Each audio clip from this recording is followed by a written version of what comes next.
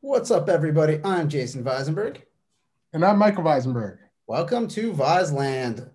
Great first weekend of NCAA tournament action. I guess I want to say weekend plus weekday because they had that new Monday of the Yeah, schedule yeah. there. It's not as much fun It as was it it could was be. a little weird.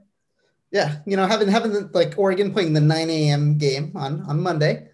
Wasn't ideal. Yeah, not a lot of fun, but overall, pretty awesome tournament. Like any kind of initial thoughts, like other than it's kind of been crazy. Went off with a slight hitch in that Oregon was the only team that somehow had a COVID forfeit, and got a lot of flack for it. Honestly, For no reason. It's not like, yeah, it's not like yeah, they chose I had it. no control. They I were had no. literally, I know they were at a pregame meal when Rob Mullins, the athletic director at Oregon, came to Dana Altman and told him. And Dana Altman thought when Rob Mullins asked him to come out of the room that Oregon was going to be the team that was going to have to, Yeah. because it's kind of that like the principal's coming, checking in on you kind of thing. Mm-hmm.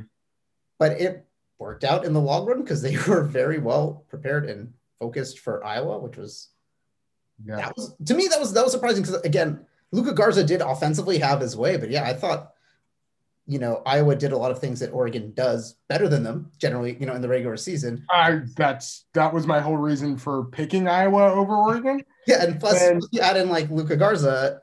yeah, Garza had a fantastic game offensively. Yeah, Defensively, not so much. And I did not take into account that Iowa's guards, their starting guards didn't score a field goal.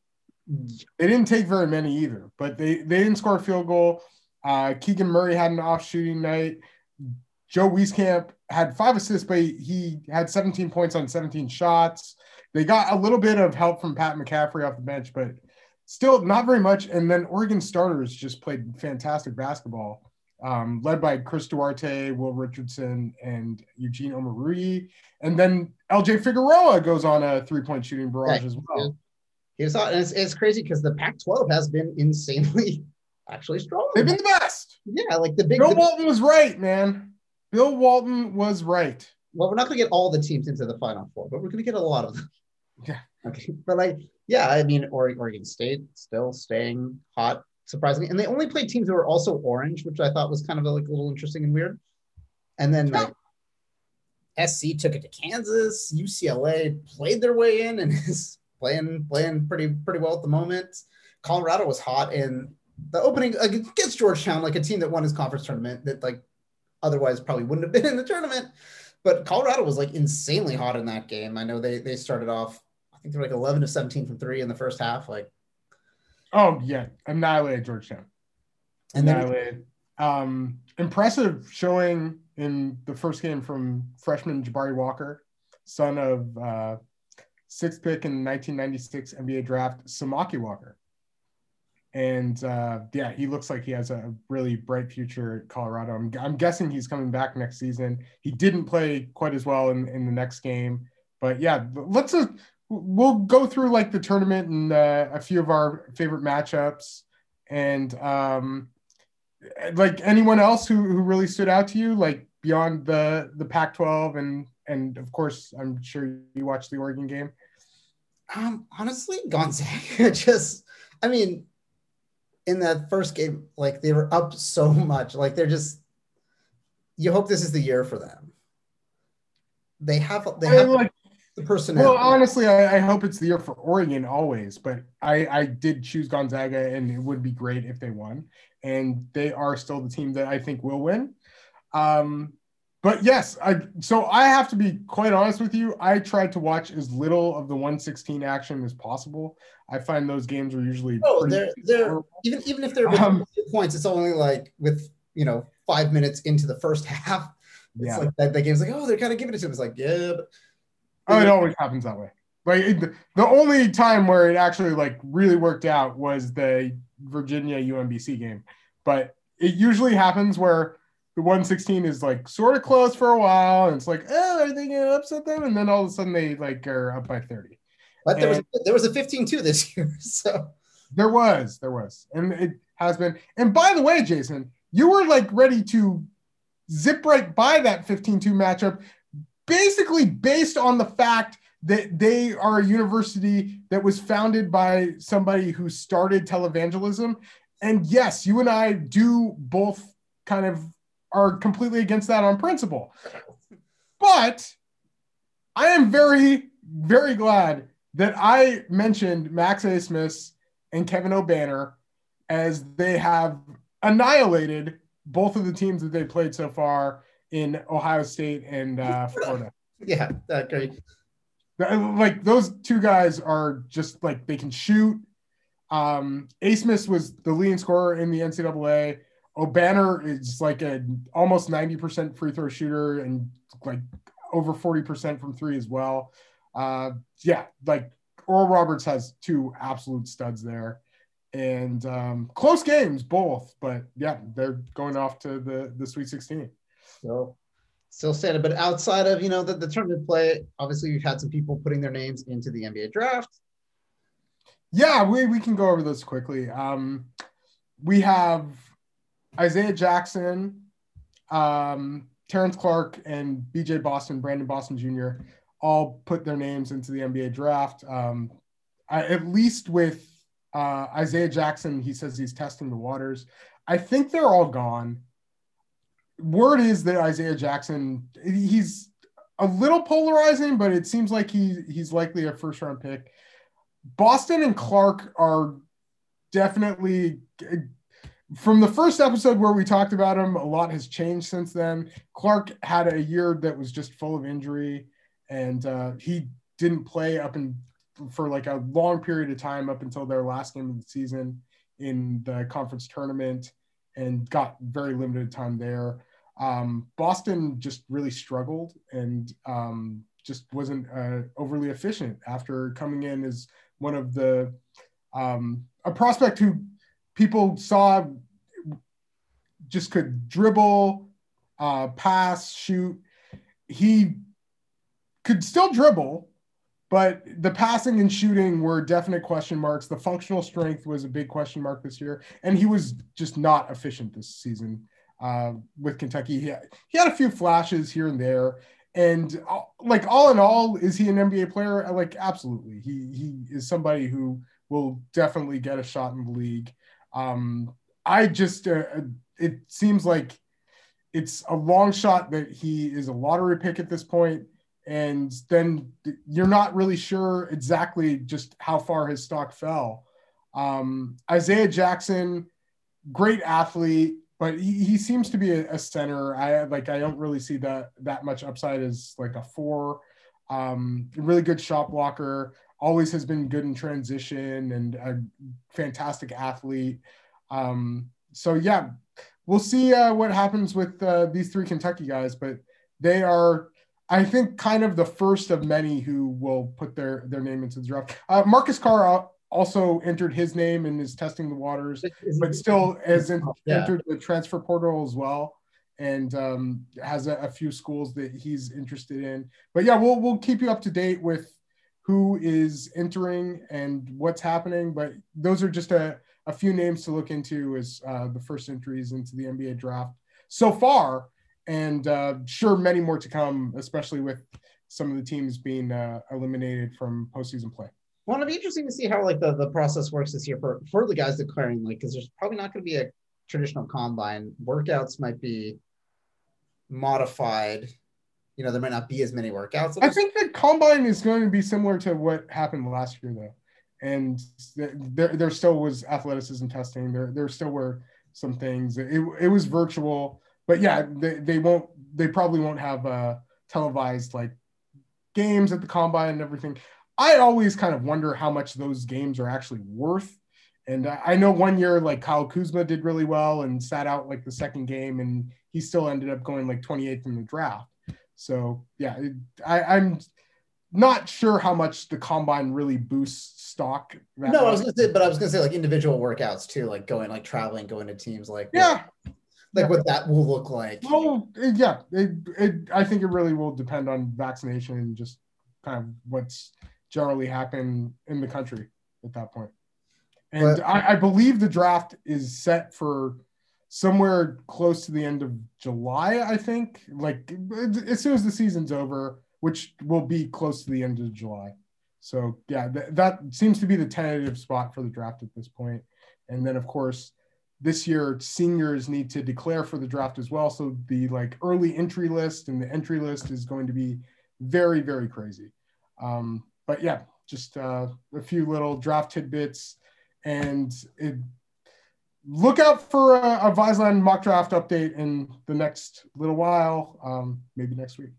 Yeah, we're getting some good sample. With that being said, let's jump into what we are going to be doing, what we're talking about. We are going to be breaking down the Sweet 16, a little bit of what's been going on, and we're going to make picks. Yes. Jason's going to pick. I'm going to pick. My brother did something unbeknownst to me until too late. He did not make a bracket. Correct. He just like went along with whatever I was saying, had no opinion of his own. I've gone through the bracket. I had a tough time this year actually wanting to I didn't really have a group to join, first of all. Like there wasn't really. You don't need a group. ESPN group. But then second of all, I could have gotten you a group. You don't need a group, though. And then I get conflicted with the Ducks. Because if I put the Ducks in and I put them to lose, like just choose them winning. Odds are, but then it's like then I never end up winning because then sometimes I do. I don't know. It's just what if this year's the year, Jace? What if this year's the year? I will be beyond excited and thrilled because it's been the year for them ever since they started kind of making the tournament in the early 2000s. So yeah, doesn't mean I didn't watch enough of the tournament and have some vested interest. I just did not go and click the submit button, but I've gone through it and I definitely watched a good. That's called not making a bracket. I like not clicking the submit button is called not making it. You were one of the 93 people that had a completely failing bracket. Yeah, which again, after the first day. Yeah, like you couldn't pick a 116. Like there's not one game you got right. Yeah, that's like special. Because that requires you like choosing a 15-2 and also like going with the 116. But like sometimes choosing the 116 right, like that's crazy. That's crazy. Yeah, there were 93 people on ESPN with imperfect brackets. Not a single answer. But we got the Sweet 16. What game do you want to start it off with? What is there a specific region you're thinking? I guess we can go from the West. Whatever order you'd like. Yeah, perfect. Cool. I am starting off in the Viceland region, the West. Yeah, we'll start with the West. So you do have Oregon going against SC. We're starting off with the lower seed one. Okay. Yeah, we got to start it off with this because again, we've been talking up the Ducks. Yeah. Talking up Pac-12. Yeah. So let's talk about how both teams got here. So USC beats Drake pretty handily, and then annihilates Kansas. Yeah. And Kansas actually, so David McCormick came back for Kansas. Not surprisingly, the Mobleys faster and did better than he did. Even Jalen Wilson got some playing time. I'm guessing he wasn't himself, but yeah, the whole talk of Kansas not having everybody seemed to be a little overblown. And yeah, they generally had their full squad with them.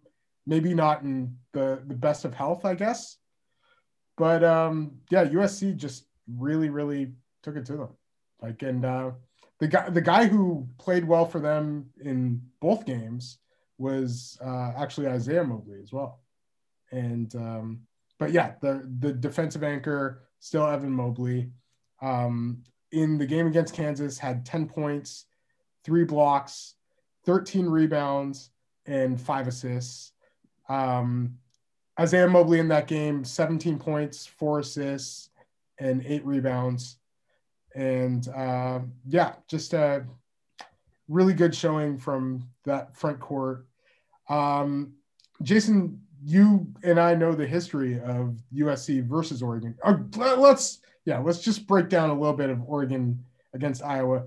So as we mentioned earlier, Oregon did not have a first game. It was an unfortunate forfeit I because think they put it on the tickers that was like 1-0, so it did look like, it was a soccer score. yeah, it was a Chris Duarte free throw that somehow won the game. Luka Garza, fantastic game against Oregon, but just a tremendous effort from our starting lineup. I would like I know this is definitely a overstatement, but Oregon seemed to have more dunks in that game than they had the whole season. Iowa defense seemed to part in the middle like the Red Sea at times. And yeah, we got dunks in the half court. We had a 3-on-0 where Eugenio Marie had a throwdown. It was a good game for a lot of guys. Yeah. Frank Kepman came in, got a couple nice blocks on the dunk. Yeah. So Chris Duarte, of course, leading the way. Will Richardson had by far, I would say, his best game of the season. And he actually played the entire game as well. 19 points, 7 assists, 6 rebounds. Chris Duarte with 23 points, 7 assists. LJ Figueroa with 21. Eugenio Marie with 17 points and 5 assists. It was a tremendous team effort by a program that starts everybody over 21 years old. So they have the experience going on there. I was definitely afraid of foul trouble because Eugene had seemed to be getting into it a lot. And luckily, there was a little bit with LJ Figueroa and Eugenio Marie, who were playing pretty much the big spot for Oregon at times. And it luckily was not crippling, and they stayed in for a majority of the game. So, yeah, just tremendous from Oregon. And they were giant killers, really. Really?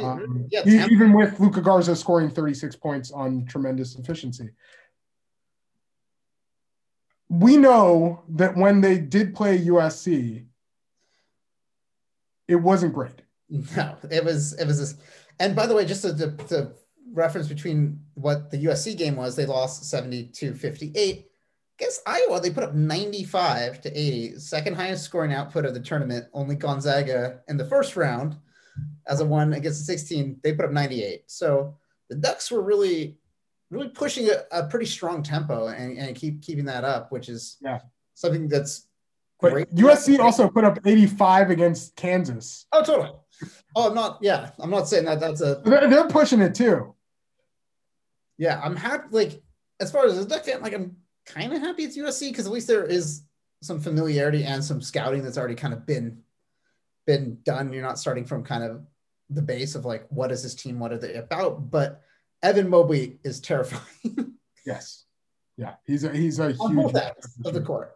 Huge matchup issue for Oregon. Taj Edey had a tremendous shooting performance against Oregon last time. They have some players, Drew Peterson as well. Who are you choosing in this one, Jace? Of course, I'm choosing the Ducks. As stated, Evan Mobley is terrifying. I can't pick the Ducks.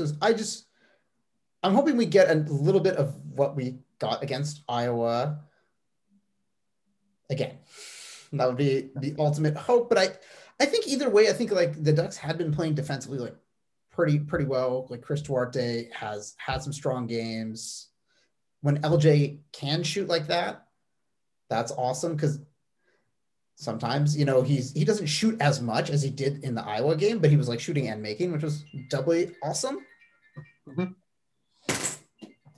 And then, sorry, someone's phone went off. And then Eugene in the post is like, I love his spin. I love that post spin. Again, Mobley is terrifying because he does it, but he's like, you wish he could do it, and he was like 7'2". Yeah. I'm going with Oregon also. I can't go against the Ducks. I did that, and I obviously screwed up big time. I have to go with Oregon against USC. And I just feel like they finally, like, I don't think it was the same Will Richardson last time.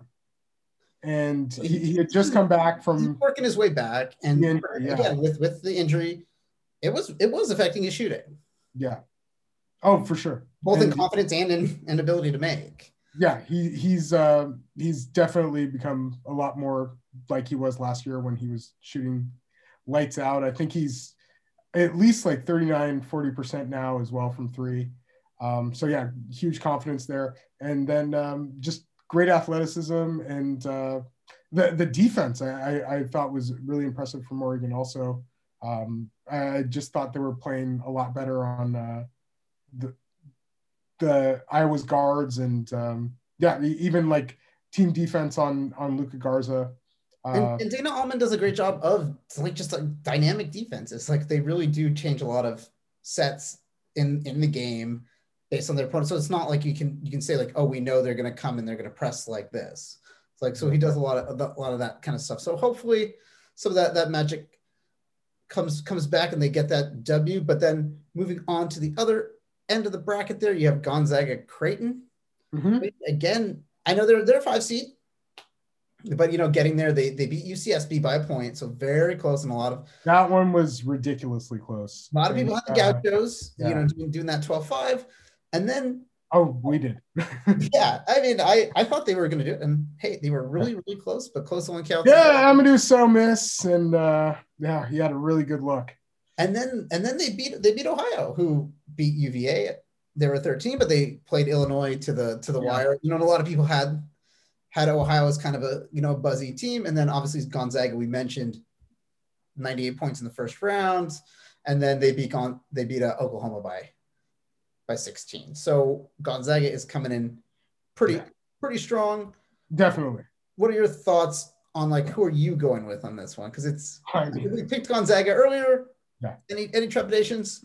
I can't really have any. One thing I will say about Creighton is they also have like a really strong starting five, and yeah, just like a lot of upperclassmen there. Great athlete in Christian Bishop. Like nobody on their starting five is too tall either.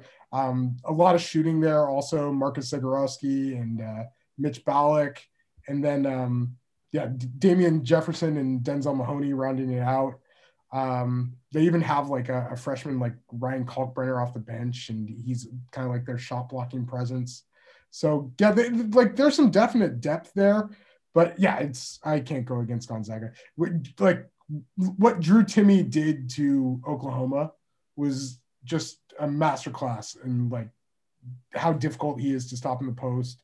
They still had one of the most efficient players in Corey Kispert. Jalen Suggs and Joel Ayayi are playing fantastic basketball as well.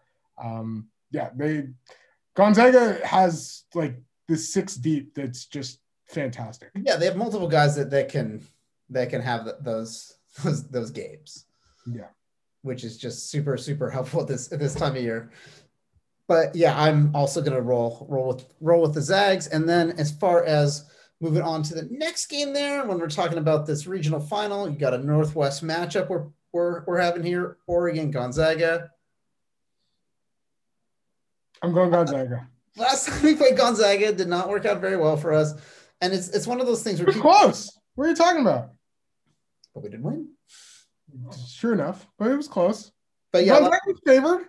A lot of people always say about the Ducks, like, oh, why don't they beat Gonzaga? Like, why don't they book Gonzaga more? And like, oh, because they're really good. And like that's not how non-conference college basketball usually works. It was close, man. I'm fine with playing Gonzaga every year. It makes us look better even if we lose. Yeah, I mean it's a good game, but I mean obviously the way a lot of that stuff kind of works is very much like, hey, we want to win. I would also have to say I will think Gonzaga would win in this hypothetical, because again, I think playing those games on 1 day's rest, Ducks aren't super deep. Gonzaga is probably just gonna do what they do, and I don't want this like think Gonzaga. You gotta choose. Oh, I'm picking Gonzaga. Okay. To win this region. Okay. I'm not happy about this pick, but it's a pick. I'm not happy about it either. That I'm making. But I'm you know what? I'm confident in making it. As a gambler, I would go with Gonzaga. And so you'll have Gonzaga coming out of the Western region, getting to the Final Four yet again. Mm-hmm. And then moving on, let me see what region we want to go with next. Want to do the East? Let's go for it. All right. Ready. What's up? Sorry, just East first four. Okay, sorry, just make sure it was right. So yeah, this is an interesting one as well because you have UCLA, who won their again. I wasn't thinking UCLA was going to win their playing. They go against BYU, who Yeah, they beat Michigan State. Then they BYU. And BYU was close. I mean, close, quote unquote, close with Gonzaga in the West Coast Conference Finals till about 5 minutes left. But BYU usually very experienced teams. And then they get that luck of kind of like, I guess, luck of the draw situation where Abilene Christian takes out Texas. So your second round matchup is against a team that you are prepared to outmatch. But I think like Waukes has been playing pretty well. Jaime Jaquez, yeah. And then also Juzang, like he had a pretty good score. Johnny Juzang has been like the lights out shooter that I think most people predicted when he went to Kentucky. And yeah, he's been shooting really, really well. Just some offensive flurries coming from him. Juzang and Jaquez are leading the charge for them. Jules Bernard has had some nice moments as well. So yeah, 3 really good wings there. Tiger Campbell, of course, is always known for basically taking care of the ball, being that game manager. And even the big fella, Cody Riley, he's been putting in some work. And they're missing like a couple players who I think most would have thought would be kind of crucial to a postseason run, with Chris Smith going down with an injury, and then Jalen Hill has been out. So yeah, it's a lot of guys stepping up there for UCLA. They've recruited really well in the LA area for a long time. Even a player that we saw it as a freshman at Bishop Montgomery, David Singleton, playing some minutes off the bench for them. Jalen Clark getting in the game a little bit. Jake Kyman making some threes. So yeah, it's a real group effort for UCLA right now. No, it's good that they're back in the tournament for them, because yeah, they haven't had a good run in a few years. But on the other end, they are going to go up against Alabama, beat Rick Pitino and Iona, and then they beat Maryland by like 19 points. So Alabama also 96. Also coming off a strong, SEC tournament. Alabama's looking pretty strong. Yeah, the Alabama's looked strong for most of the year. They lost to Stanford in the Maui Invitational, but since then it's been a lot of winning, and their shooting at times has been a huge issue for many a team that they played.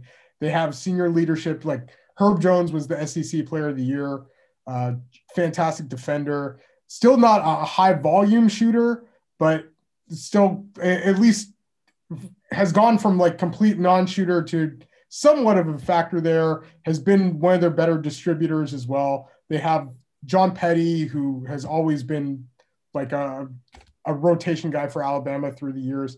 Javon Quinterly was the SEC tournament most outstanding player, transfer from Villanova, and a fantastic handle, has done really well there. Josh Primo coming back from injury and doing well also. And Jaden Shackelford is another player who puts in a lot of buckets for Alabama. So yeah, they're just a high firepower team. And with that being said, yeah, I'm going with Alabama. I think UCLA's played very well.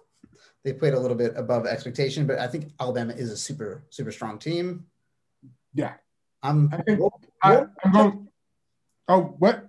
I was going to say, if the thing about Alabama is if they can make Charles Barkley go for them, go against Auburn, choose Alabama, that's saying something about, that it is a really good team. So. Well, since Charles Barkley, I'm sorry to say, doesn't know shit about college basketball. No, totally. Yeah, whatever. Like it's fine that he Yeah, like it would be like us choosing some other school. But yeah, I will say that I'm going with Alabama as well. I just think they're a much higher caliber team than UCLA has faced thus far. And yeah, man, like just seem to be uh, I don't know. I thought they would be like possibly even in the running for a 1 seed. So yeah, it's Yeah, I thought after like SEC tournament, like I thought that could be a they were really tough to draw. and who they would go up against on the other end, we got Michigan as the 1 seed, Florida State as the 4. Yeah, Michigan, obviously Texas Southern, not a problem. LSU, they beat by 8 points, but LSU had a strong SEC tournament as well. yes, yeah. And then we got Florida State, who took it to UNCG, and then Colorado. They beat Colorado handily by 18, and Colorado put up 96 the game before.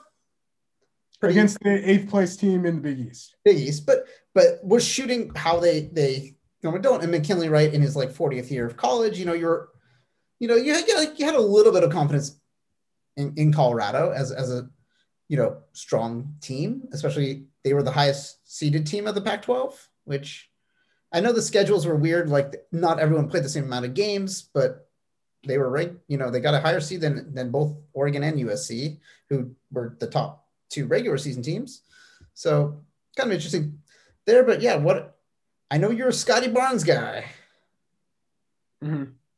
but are you taking the Seminoles? So yeah, Michigan still without Isaiah Livers, who was a crucial player for them this year. But yeah, still a great team. Hunter Dickinson, second team All-American. Franz Wagner is looking like he's a legit, like he's most likely going to be somewhere in the lottery mid first round. Should have been all Big Ten defensive selection. Great passer, has really improved as a shooter. I am going to take the Seminoles. Yeah, I'm going to go with Florida State. I just feel like they've got the size to match up with a guy like Dickinson. They've been shooting pretty well, and their defense has been really, really good. Scotty, in his 2 NCAA games so far, I think has only taken like 5 field goals, but still has that tremendous like court vision, passing, defense, and communication that has made him a real draft darling as well. So yeah, I'm sticking with the team that I had going to the Elite Eight originally. How about you? I am gonna go opposite that. I'm going Michigan. I definitely think they're a very deep team. Juwan Howard, great coach. I really liked what he's done there, and so I think they can do it. They definitely can. But I'm going to be rooting against you the whole way. I know you will. But moving on, we got the final here. We got Michigan, we got Alabama, or Florida State, Alabama in my case, or Florida State, Alabama in whatever hypothetical situation. Yeah. Either way, all said and done. At the end of the day, who is coming away out of this region? I am taking Alabama. I think Alabama's going to do it. I think I can't believe I doubted them against Texas originally. But yeah, I think they really have the personnel to do it, and the shooting that I think will put them a step ahead of the others in this region. I will also say, I think again, Alabama is really clicking very well right now. No Isaiah Livers from Michigan, but also I just think they're both great teams. But yeah, I think Alabama is definitely just got the personnel, got the people to get it done, and are poised for a pretty good run this year. But moving on, we got our next region. We got the South. The South, we got 2 interesting matchups going on here. Mm-hmm. You got number 15, Oral Roberts, coming at you. How did they get here? They beat Ohio State by 3, which is like one of those for Ohio State. Yeah, it's a head scratcher. It's a tough one to handle. I didn't love Ohio State, and I had them losing that next round. But yeah, that was a tough one. Yeah, like so many opportunities for Ohio State, mind you, like so many. Oh yeah, close. close game throughout. And then the next round, they get Florida again without Keontae Johnson, someone who unfortunately, was sidelined for this season very early. But again, still a team with some guys, some NBA firepower there. Amen. You're hoping, and again, they squeak out a 3-point victory. So here they are coming against Arkansas, took it to Colgate, and then had a close one against Texas Tech. But who are we going with? Who are you going to go with in this matchup here? Because I originally had Arkansas going to the Elite Eight, and I still will have them going there. Me too. I think, again, like Moses Moody, they're hopefully going to remember that they are that team and that Oral Roberts. Yeah. The guy who has been playing really well for Arkansas through the first couple games is Justin Smith. He's just been like fantastic at the four for them. Really athletic. I had played for Indiana before, but yeah, they had a couple nice transfers come in. Devontae Davis, also another really good freshman for them also. So yeah, they looking pretty good so far. And they've held pretty steady in the rankings throughout the year too. And again, it's a team that knows, practices pretty good ball security. Or Roberts is super fast paced, which obviously has helped them to this point. But it's harder to do that if Arkansas could really force them into kind of a half court game. Well, we'll see, because like Florida doesn't necessarily have the length of an Arkansas. So yeah, we'll see what's up. But back-to-back SEC matchups for them. So yeah, going with the Razorbacks there onto the Elite Eight. Other part of the bracket there, we got Baylor Villanova. So Baylor getting their first ever number 1 seed in school history, takes it to Hartford in that 116, 13-point win over Wisconsin. And then you got Villanova comes in and takes it to Winthrop. And then they get the North Texas, the 13 seed beats Purdue. So they get this matchup with North Texas. Not a problem. They won by 23 points. So what are your feelings going into this one? Because I know Nova has had a bit of a break in the season. They've kind of missed some time, but it looks like they're playing, pretty well right now. They are. They're still missing Colin Gillespie. And like I had a feeling they would get by Winthrop. I know that was kind of a popular upset, and Winthrop did have a really great kind of senior leader in Chandler Vaudrin. He is this really intriguing 6'7", amazing skip passing guy, averaging 12, 7, and 7 throughout the year. But yeah, Jeremiah Robinson Earl has really stepped up.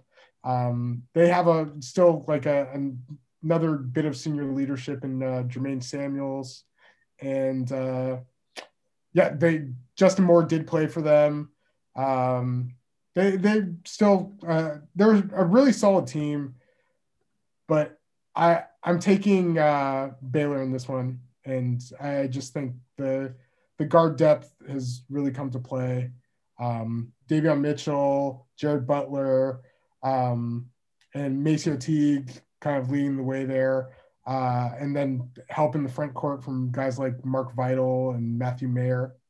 So yeah, they've looked really good so far, and I just have a feeling they'll get it done against a Villanova team that is missing like their real senior leader and engine in Colin Gillespie. Yeah, where I think Baylor has that in their experienced guys going right now. So I agree. I think Baylor also, I have them coming out here because, again, guard rotation, tough defense. Jared Butler, he's definitely a spark plug for them to keep them going. So I would have them going against Arkansas here in this Elite Eight. Who is coming out of the region? I'm sticking with Baylor. Just they're the only original Elite Eight that I have, and I'm just gonna stick with my choices there. Yeah, I would agree. I think Baylor's gonna come out of the region because, again, depth, experience. So I think that's gonna carry them there. And then we come into our last region where we have some possibly pretty funky matchups that could occur and could go down if dominoes fall a certain way. we have Houston against Syracuse. So Houston a 2 seed, Syracuse at 11. So Syracuse, again, it's one of those things with Jim Boeheim. It's like all those years you're like, should Syracuse be in there? Oh, they're not that great. And they always go, that's the year they go to Sweet 16 at least, like at minimum. Anytime they're on the fringe. The zone just staggers whatever teams they play. And they always get like these tremendous matchups for whatever reason too. And it's crazy because it's not like you don't see it coming. Like it's not like you're not planning for this defense. But Buddy Boeheim, coach's son, been shooting the rock pretty well there. But yeah, they kind of Syracuse pretty substantial win over a team that I'm pretty sure we picked. And generally, like I love San Diego State, so that was pretty shocking. And then they squeak out the 3-point victory over West Virginia.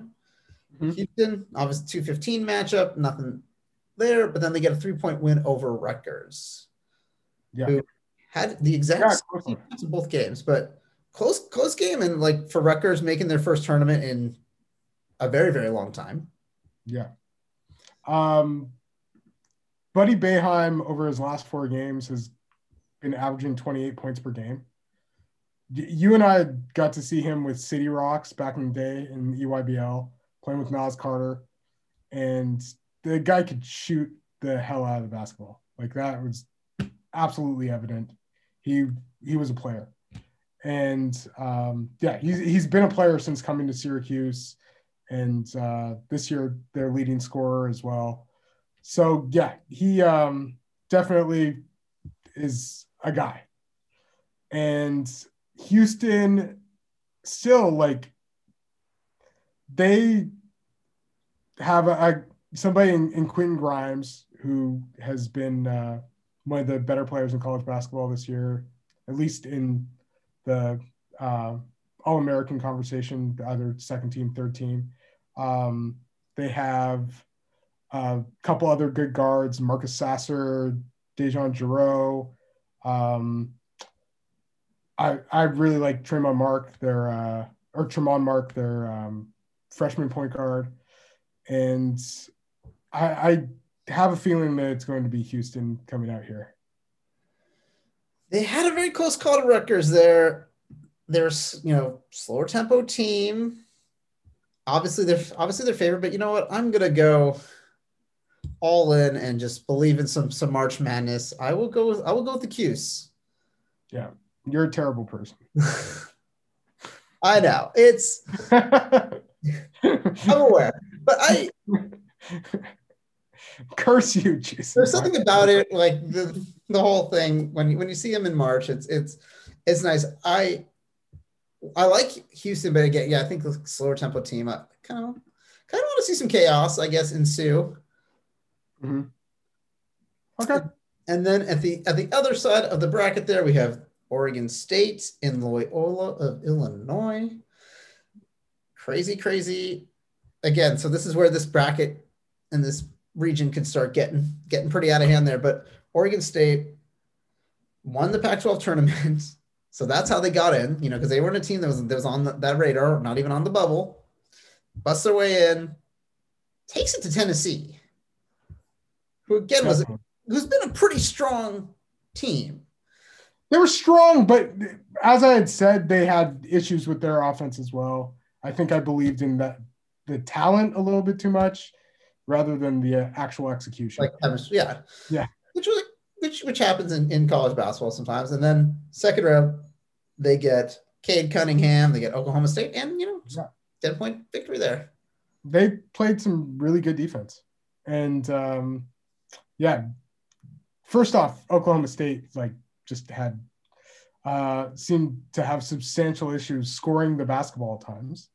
I felt like Cade Cunningham still had a pretty good game, but so did Ethan Thompson. Yeah, and Ethan Thompson lived at the free throw line.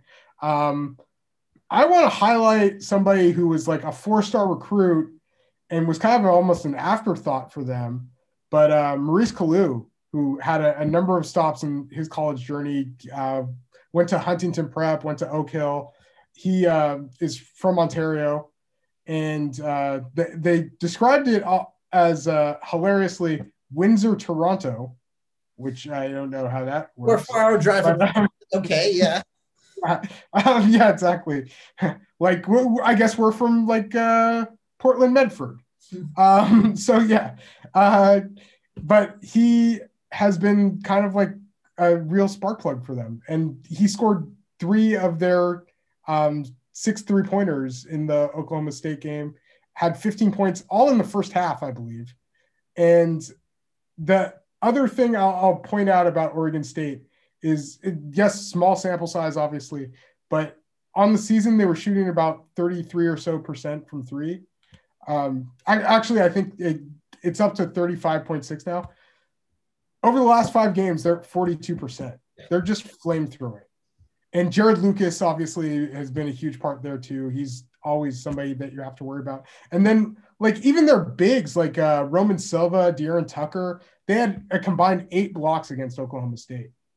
And like they've been kind of beasting people, which is not something that you really expected. They've been unrecognizable from where. Yeah. But won 8 out of their last 9 games. Their only loss was to Oregon during that time, and then they beat Oregon in the conference tournament. So yeah, they really just flipped a switch, and I just can't believe how lights out they've been from long range. And they even did their little Hoosiers thing, where they were measuring the basket, putting that all over the internets. Don't get me started on that. Yeah. And so their opponent is going to be Loyola, Illinois. Yes. A few years ago had a pretty great run. They beat Georgia Tech in their 8-9, but then they play the team in their own state. Not necessarily. I mean, I think Gonzaga might be the favorite, but Illinois is pretty close up there. Like a lot of people definitely have them, and they beat them pretty handily.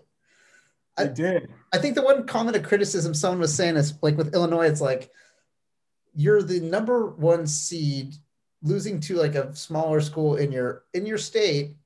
You shouldn't be pounding the floor on defense. Like you should be able to like theoretically dominate. Like that's not like the more hilarious comment I heard is that Kofi Coburn was pounding the floor on defense and then not playing any defense and let people run right by him. So yeah, that was kind of a thing there. And not only did they have a lot of trouble scoring, it seemed like they just had trouble adjusting to Loyola Chicago in really any way, shape, or form. And they have a first-team All-American, Ayo Dosunmu, second-team All-American, Kofi Coburn.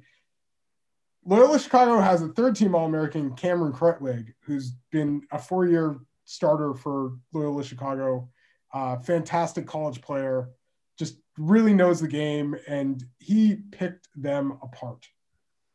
Absolutely picked them apart. Like they just were playing off of him for whatever reason, and just finding guys and really getting the offense going there.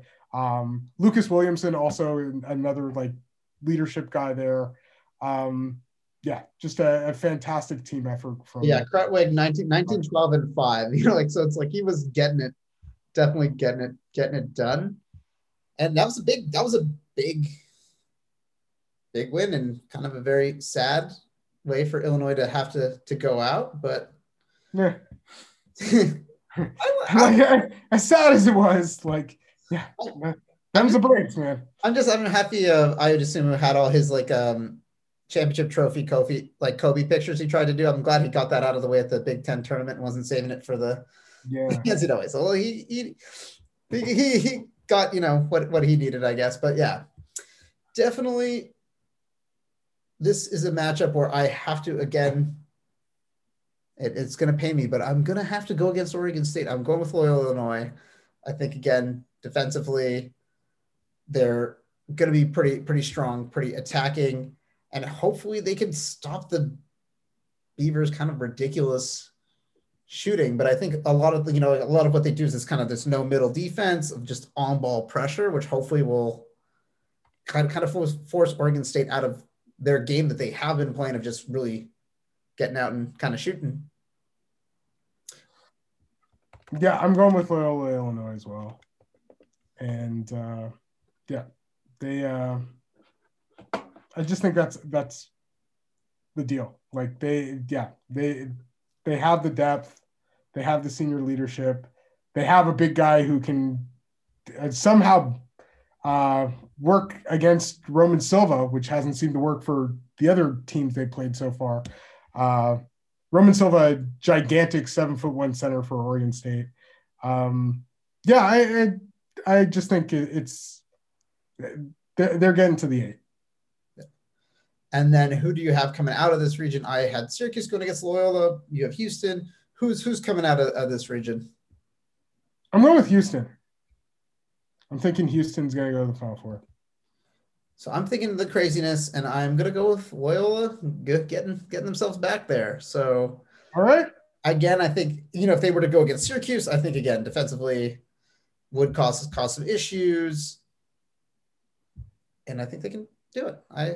I'm not a Sister Jean, but I think they're a pretty strong basketball team. Sister J. It's still with the J names. But all this said and done, all these games, are you still sticking with your Gonzaga? Yeah, I'm going Gonzaga Baylor in the finals, and I'm going Gonzaga to win. How about you, man? You've got some different matchups than I do. I would see again, but based on what that would be I would also have Baylor against Gonzaga, and I also do think Gonzaga will. Okay. We'll do it. I don't think we'll see who does better. Yeah. That's going to be the question. Well, we have to pick, if it gets to that point, we'll have to just pick the final score thing like on ESPN.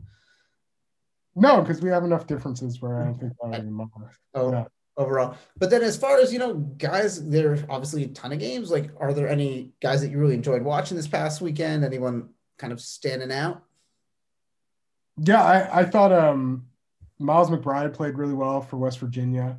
At least it was great in that first game. Kind of cooled off a little bit. And Cameron Thomas, LSU they didn't win, but he's a heater. He's like 27. That's something you can absolutely say. He's a scorer, volume shooter. He was that at Oak Hill as well. He could definitely get buckets. I have a feeling he's going to enter his name into the NBA draft. I'm still not sure what to think about him, but I'm glad I got at least a few matchups right. But for the most part, this has been a pretty unpredictable NCAA tournament. And I don't think anybody has a perfect bracket or even close. I lost a Final Four team in the first round, and then immediately lost another one in the second round. So another reason why I'm not an NCAA tournament expert, and I'd like to think there is not a single person who is. There's too much variability that it's to me, the focus is always on the players. Like that's what I'm interested in. And the other thing is that if somebody does indeed have a good NCAA tournament, I've been around the draft long enough to know that I think the whole like NCAA tournament, like building your draft stock thing, I think it builds your marketability. Yeah. Your draft stock, I think, is something that you build through your volume, like your body of work. And if somebody does well in the NCAA tournament, what were you saying? It's all based on draft stock's based on big samples. It's not like, they played well these only these few games. Yeah. Well, and there are lots of people that have different philosophies, and lots of people are introduced to these players this way. Like people don't necessarily watch as much college basketball as the experts and the few people that are really into the NCAA tournament or into the NCAA regular season. I think that it's usually based on a body of work. And if somebody does really well in the NCAA tournament and you're looking at that guy as a draft prospect, go back, look at his body of work, look to see if it really matches up with what they're doing. Because, that small sample size can, I think, sometimes artificially boost somebody. Just a few players who played well. I just want to shout out, because Pro Insight, we decided to choose some guys that we felt just had a bit of a rise in stock during the first part of the NCAA tournament. And the players that we named were Max Asmus, Buddy Boeheim, Chris Duarte, Jaime Jaquez Jr., Johnny Juzang, Davion Mitchell, Isaiah Mobley, Kevin O'Banner, Jeremiah Robinson Earl, Nemias Queta, Austin Reeves, Chandler Vaudrin, Marcus Zagorowski.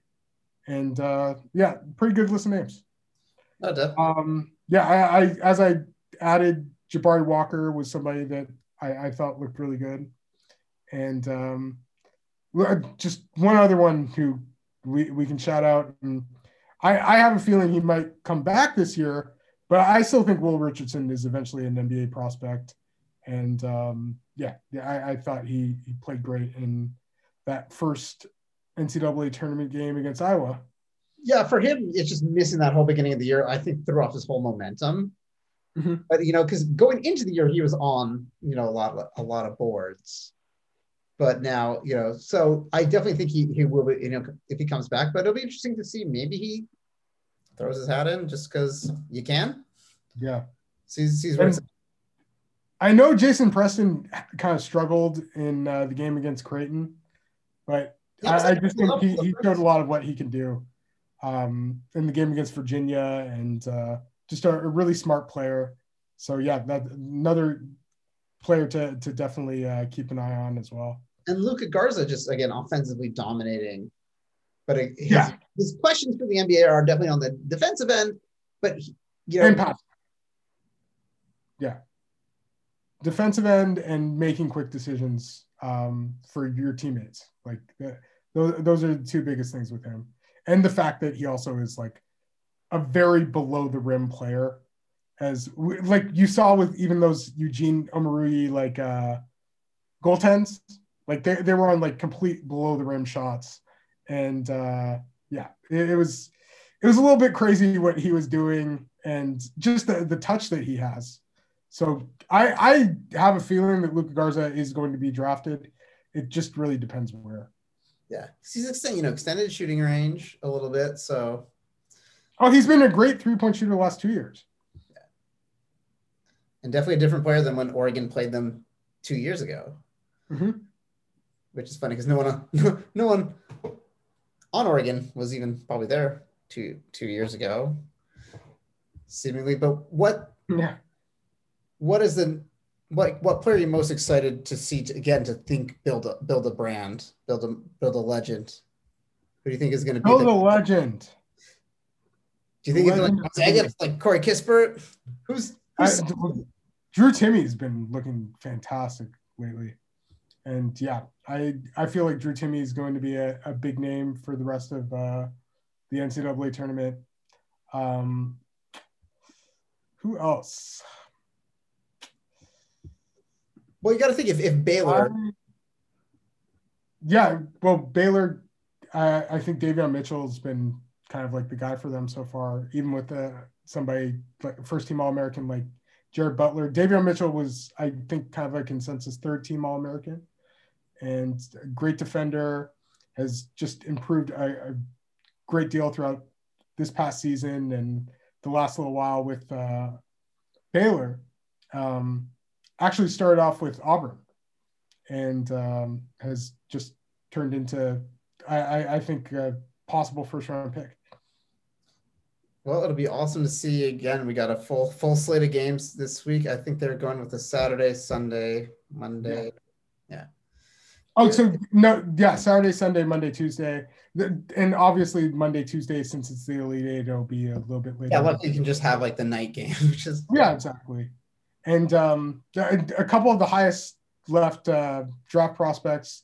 You have Evan Mobley, who has I can't say like lived up to billing or anything like that, but obviously has played very well through the first. He's gonna walk in as number 2 though, behind Cade. Oh yeah, well I think he's number 2 behind Cade, but I thought that for quite a while. And then also Moses Moody is left, and I think he would be probably the next highest rated player. Okay. Sorry. Jalen Suggs with Gonzaga would be the next highest rated player. and then Moses Moody after him with Arkansas. Yeah, Jalen Suggs, I think, is another player who has done very well in his first 2 games in the NCAA tournament, showing what he can do. He's been amazing in transition this season. Shows that those great like passing flashes as well, and just has fantastic defensive instincts also. Like just a really smart basketball player. And Moses Moody is somebody who I think so many believe is somebody who will be like a plug and play in the NBA. Can play that like 2 or 3 spot. Really good shooter. Has been very aggressive, getting to the foul line quite a bit. Impressive physicality. Has really good physical tools. Not the best athlete, but just seems to have good body control and is kind of like a crafty scorer nonetheless. Awesome. Yeah, I'm just looking forward to some great tournament games because I feel so deprived last year. It like bothers me to like no end that there was no tournament. So I'm very happy we're getting to see it this year. And then I also just want to shout out, in basketball news, Chris Boucher just got himself a endorsement deal with Puma, which is super. I'm a Nike guy myself, but I'm super excited for Chris Boucher just because I think it is cool for him because they're also going to help him build up his AAU team. He's got a CB Elite team out of Montreal, and it's just cool for a guy that like wasn't going to be in the NBA at all. Like that was not on his radar as a 16-year-old to now be 28, be signing a shoe deal. Pretty cool, pretty awesome. Yeah. And then any thoughts going into the trade deadline here? We're 2 days. Oh God. I wish I cared more about the trade deadline. No, but I think maybe things will happen, and you're hearing Aaron Gordon being tossed around, Marcus Smart, Victor Oladipo. Yeah, We'll see. It seems like the trade deadline rarely lives up to the hype. Like moves the needle one way or the other for like a championship team that season. So yeah, and I've even heard Montrezl Harrell's name being thrown around. If Andre Drummond doesn't get traded, he may go to the Lakers, is something that I've heard. Kyle Lowry has been on the trade block, and even Norman Powell, who has been playing really well for the Raptors lately also. And Kyle looks like he's definitely leaving Toronto one way or the other next year. So yeah, it'll be something to look for. And I know there are lots of trade deadline talk and shows the next few days. It's always something where I'm very much in a wait and see approach. I definitely don't need to watch a show on it. Like, tell me what happens. But like Blake Griffin, at least like Blake Griffin's now in the lineup for Brooklyn. He didn't start. Yeah. He's out there. So that's happening. So yeah, we're at a very interesting point of the season. Yeah. One more thing. Just wanted to say rest in peace to Elgin Baylor, one of the great players of all time, and somebody that I always loved reading about and looking into NBA history and seeing like the amazing 1961-62 season he had. And he went to the NBA Finals 8 times. He was in the Army Reserve when he was having that season of like 48 games and like doing stuff. Yeah. He was averaging like 35 a game. Yeah. Or 38 a game, like something ridiculous. Yeah, he was, I think, a player well ahead of his time and kind of like a precursor to Dr. J and Michael Jordan. And I know that Pro Insight's Matt McKay, his grandfather actually played college basketball with Elgin Baylor and at Seattle University. So yeah, just want to say our condolences to Elgin Baylor's family and all those who loved him as a player in person. No, he's definitely worth it. Yeah, like definitely worth a look up. For sure. Want to see that? Those Lakers teams of that era, super. Oh man, the big three with Wilt, Jerry West, and Elgin Baylor. Elgin Baylor, unfortunately, like that last season he played, he didn't really play with that team. I think he still was considered like an NBA champion, but didn't play with really when they went to the playoffs in 1971-72. So yeah, He, he I think it's technically an NBA champion, but mostly finished runner-up to those crazy Boston Celtics teams at the time. Yeah. And then any final thoughts, takeaways for the week? Have fun watching the tournament, people. And I have fun watching the NBA. Some great basketball ahead. Also, Geico Nationals are coming up too. They're restarting the Geico National High School Tournament. That will take place March 31st. They have like a first four kind of deal there. And then from April 1st to April 3rd, they have the rest of the tournament. They'll have the quarterfinals, semifinals, and finals. And a few of the teams there, like Montverde Academy, IMG, Sunrise Christian, Wasatch, Arizona Compass Prep. I know Prolific Prep is in one of the first four games.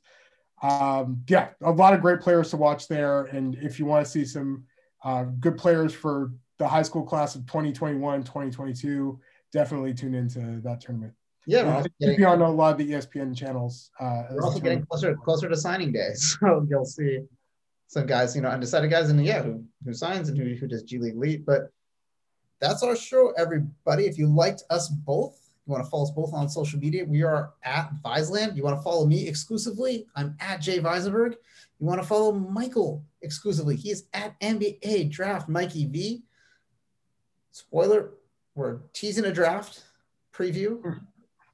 So definitely stick around. Yes. But, thank you guys so much for watching, viewing. If you love the show, definitely like, subscribe, leave us a comment. If you have any thoughts, feelings, you want to discuss basketball with us, viselandpod@gmail.com is a great way to do that. We are happy to chat. We love talking basketball. That's why we do this. And that's why we think you're listening to this. So definitely let us know. Happy to always talk it up. And yeah, stay tuned after you watch all these great games for a little bit of a draft preview coming your way. So take care, everybody, and we'll catch you next week.